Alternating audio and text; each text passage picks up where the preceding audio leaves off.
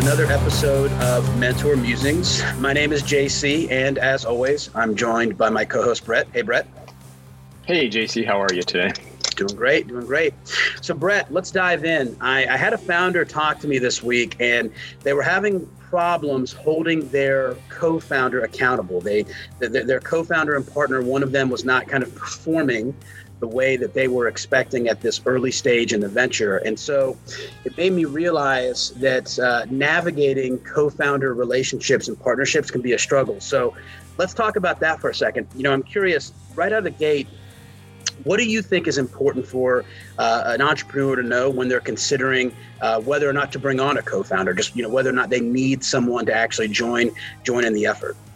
Yeah, I think it's a great topic, and I don't think it's talked about nearly enough. I think people just default and jump to a co-founder and say, hey, we like each other, let's go start a company together, which, again, could work, may not work, but maybe a little bit more diligence behind it would be helpful. Obviously, I think the key one is, skill set fit, right? You want to be able to complement each other, ideally, because of the work that needs to get done. If you guys both have the exact same skill set, not bad, but it's going to create, potential gaps in what you could do. But I think the area that I spend more time in is really on the mission purpose fit, right? Because if I started this company, I want to bring in a co-founder, which means you guys will be partners, not your first necessarily hire, right? That you may give some equity to.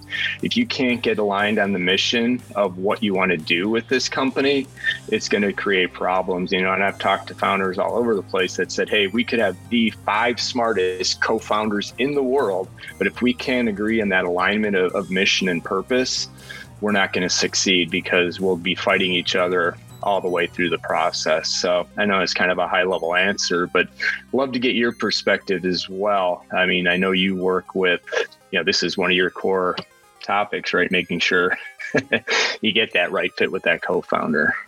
Yeah, no, absolutely.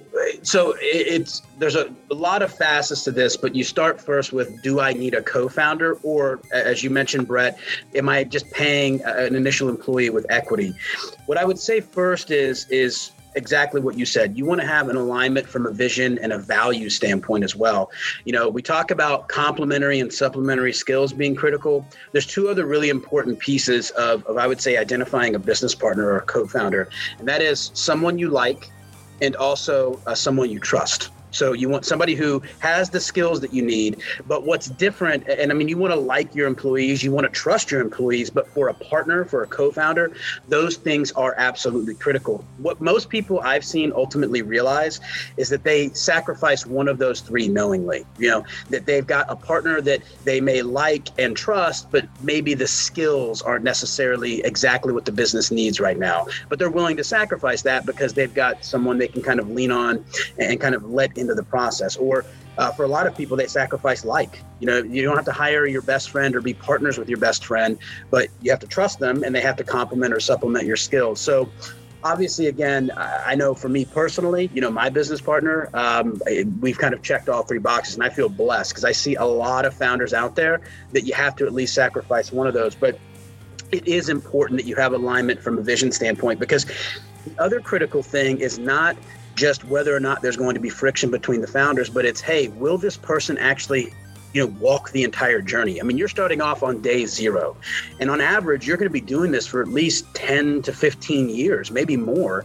And if you don't have that vision, if your co-founder doesn't have the alignment with that vision, then they're going to feel more and more dejected or disinterested in the outcome of the venture. And you need them to be around for a really long period of time. You don't want any of that dead equity pulling up in your pool. The other thing that's important is from an investment standpoint, as you're capitalizing or even as you're selling the venture, you are selling yourselves. And so you don't want to sell an investor or sell one of your first customers on kind of the duo or trio or however many of your founders that you have, and then all of a sudden have one of those people go away. I'm curious, Brett, in your world, we talk about complementary and supplementary skill sets, and I know a lot of people will identify kind of a sales co-founder, a business development co-founder. Is that something that you would advise that if you are, let's say in a B2B setting, that you have someone who has that Rolodex and that depth of experience, like that you want to prioritize bringing them on as a co-founder, or is that not necessarily needed? Yeah, it's a great question. I mean, I think it comes back to ideally if you could get, I think two things. One is I found it, and it took me a long time to figure this out, is kind of complementary to where my core strengths are, right? Somebody that's super detail oriented, pays attention, loves to get into the trenches and work through that. That's not my skill set, and that's not something I'm passionate about. I have to do it at times. And it's funny, coming from an operations background where I had to do that, it took me that's not what I like to do. So the best teams, duos that I've had is finding somebody who really likes to get into the details and make sure, the trains are running on time, right? And everything along those lines. So I think having that skill set, one, if we're both visionaries, right, or like to think big picture and nobody's paying attention to the details, we're going to be in trouble. I mean, you may be able to hire that, but yeah. So I think at a higher level, and I'd love to get your perspective to see how that works, is one.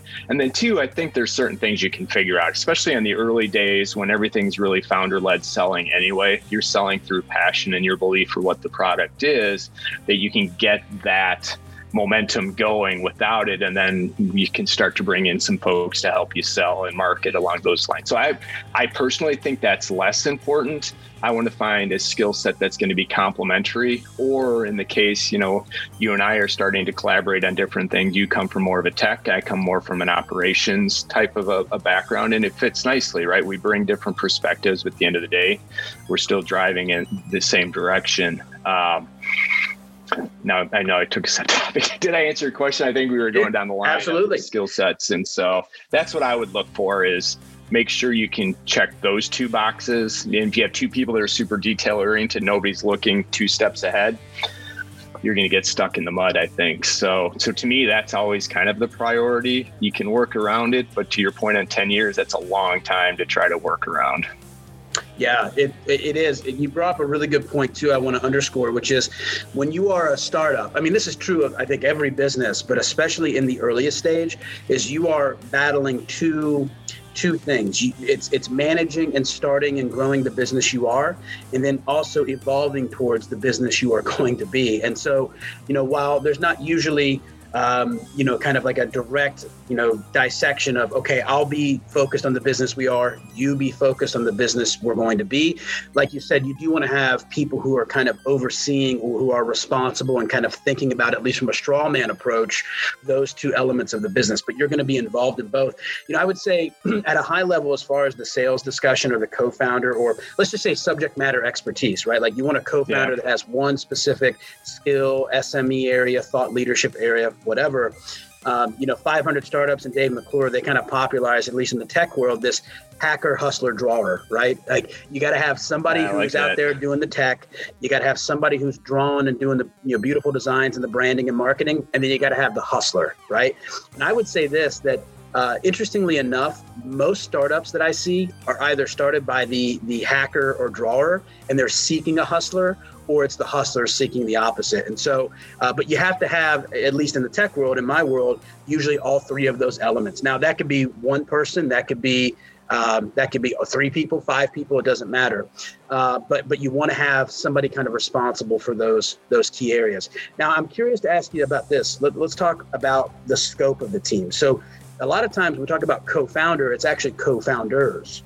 Do you have any thoughts, or have you noticed any trend with people who are having large co-founding teams, let's say 3 to 5 plus people versus people who just have one co-founder? Any thoughts or comments or suggestions there as people think, okay, do I need to bring on 3 other people besides myself, or would one other person be sufficient?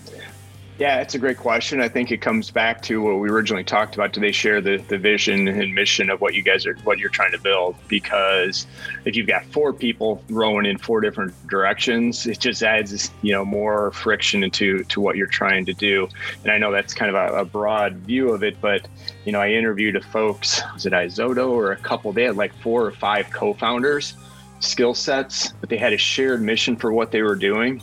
And, one thing that we haven't talked about yet, maybe we can close with it, is communication, right? If you can overcome a lot of these barriers and obstacles between 2 with good communication, but even the tightly aligned co-founders that can't communicate, they're going to be destined to fail. Very rarely can you get around poor communication between co-founders. So, but to tie off on your original question, I think I don't in the early stage. So I look at it kind of the 3 stages. The first one is, get to that $1 million. Again, we've talked about it's arbitrary, but a lot of that's founder-led selling. So if you got 3 co-founders, 3 networks, ideally, if your product or service works, you're going to be able to get there quickly, but you're doing a lot of that hustle.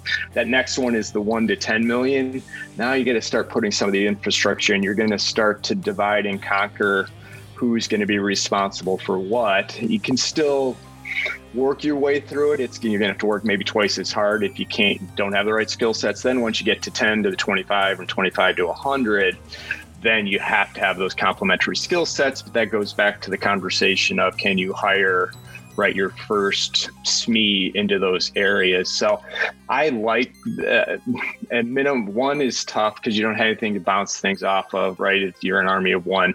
Co-founder for sure. And then I think you just got to be really diligent and comfortable if you go beyond the co-founder that you're bringing into the team, because it's not, like I said, it's not a hire that you can replace.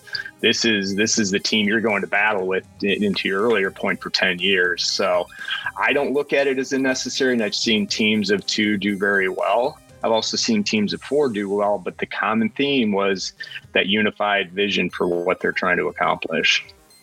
Yeah, I would agree with so much of what you just said there, Brett. And I would also say this. As far as investors, which we're not building ventures just to get funded, right? That's not our goal. Our goal is not funding. Our goal is success. Build good businesses. Build good businesses. Don't build businesses that can just be funded. But if you do need to externally capitalize, I would say this. Having more co-founders on the cap table is generally a cause of concern to potential investors for a couple reasons. All of the reasons you just mentioned, Brett. Like, they understand that once you've completed the journey, the likelihood that all 4 or 5 plus of those people are going to be active at the end is extremely unlikely. The other thing that worries them is this idea of they want a benevolent dictatorship, right? They don't want 4 equal 25% partners, because what do you do if you disagree? Or, by the way, 2 partners, they don't want 50-50. They want at least one person to have that 51%, because you will encounter issues where even when you have that vision alignment, that you're going to disagree. And it's interesting, the number one, and by far the number one litigious activity for startups is focused around issues between the co-founders, right? And when they're at an impasse, or they can't actually communicate with each other. So you're right, communication is key. Let's talk about that piece for a moment. So what can co-founders do? You go out, you have at least one co-founder. What can you do at the onset other than confirming, hey, we've got vision on the alignment on the vision? What can they be doing to kind of mitigate the risk of not being able to communicate in the future here? Yeah, I think it's such a good and a key topic. You both have to be able to speak their minds, right? You can have disagreements. 100% friction in that the growth process is good. You should be able to debate and have those discussions, but at the end of the day, come back and agree, right? This is the direction we're going to move in, and hopefully there's no rift big enough that causes that gap. But what you don't want to have happen is one founder to think everything's going on, but the co-founder to start building up resentment or frustration or those things and not communicating. So just opening that level and the channel of communication, I think is so important. And it's hard. It's hard to teach. It's hard to coach. I mean, you could actually have a session where you pull the 2 founders or co-founders together and air the dirty laundry, but at some point they got to figure out how to do that themselves. Or to your point on, investment, these investors are going to see through that at some point, right? So, and it's not easy, and that's why it goes back to our original, why we're even talking about this. It's so important to get the right co-founder as part of the process. And again, 2 yes people isn't going to work either. You need to have that disagreement, but you've got to have healthy disagreement, if that makes sense. Yeah, and it really boils down to the relationship and making sure that you have that alignment on the vision. But there's a couple other practical things I would kind of bolt onto this, right? Because most of your disagreements are going to happen when probably the business is struggling and there's a higher degree of uncertainty and there's a higher degree of emotionality. And when there's a misalignment where you feel your partner is not performing the way that they should, or the partner feels you're not performing the way that you should. So there's a couple things that you can do simple things like create a vesting schedule. So, right, even though you're co-founders, don't give yourselves all of the equity right out of the gate. Earn it over a period of time, so that way, if one of you does, or one of the founders does need to bow out for personal reasons or whatever, then that's not just dead equity in the pool. It also keeps people incentivized, saying, hey, we have to kind of earn our way into this, even though it's our baby, it's our idea. But definitely having clear lines of responsibility, like you mentioned before, and then just having an honest discussion, being willing to kind of call time out and say, hey guys, this isn't working. Let's get some healthy debate. Let's facilitate healthy debate, because if we prioritize that now, we're going to avoid a lot of those issues in the future. So, again, I think some key takeaways for folks is have alignment on the vision, 100%. Whoever you're working with, that is absolutely critical.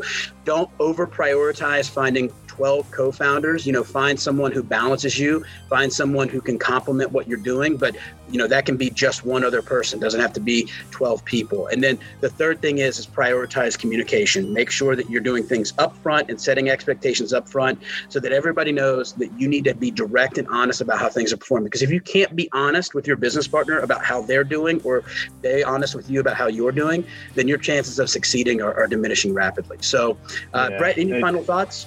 Yeah, I was just going to add a fourth one to that, and, not plugging mentors, but, having one for your business, I think is so critical, because they can give you the honest feedback that said, yeah, you're a little bit out of line here, or you need to be able to include so just having that independent, unbiased third party that can help the partnerships see through where their gaps are. Because again, if you do it alone, you're going to run the risk of, I said, the resentment and the breakdown and the lack of trust, and which is all critical to the growth. So I don't want to play doom and gloom that these things don't work, but I think it's an important factor, especially as we work with some of the younger or earlier stage founders, that, man, it's reality, especially if you have co-founders. So if you can take some of these steps ahead of time and think about it, right, plan for the worst and, kind of hope for the best type of an approach, works. So, I really like your idea of the vesting schedule. I hadn't really thought about that, but I think it's a good idea. And maybe that's something we can post somewhere if you've got some ideas how to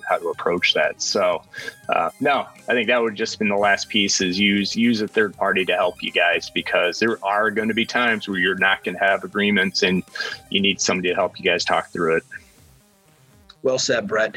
Well, everybody, thanks for tuning in again. If you like the video, please subscribe. Please share it with others. If there are other founders out there that are in your network, whether you're mentoring them or you just know them because they're also starting businesses like you, share this video if you think it would be important. Like us on Instagram and Twitter. Engage with us on social media. But as always, thanks for tuning in. Thank you, Brett, and we'll see everybody next time. See you guys. See you next week. Cheers.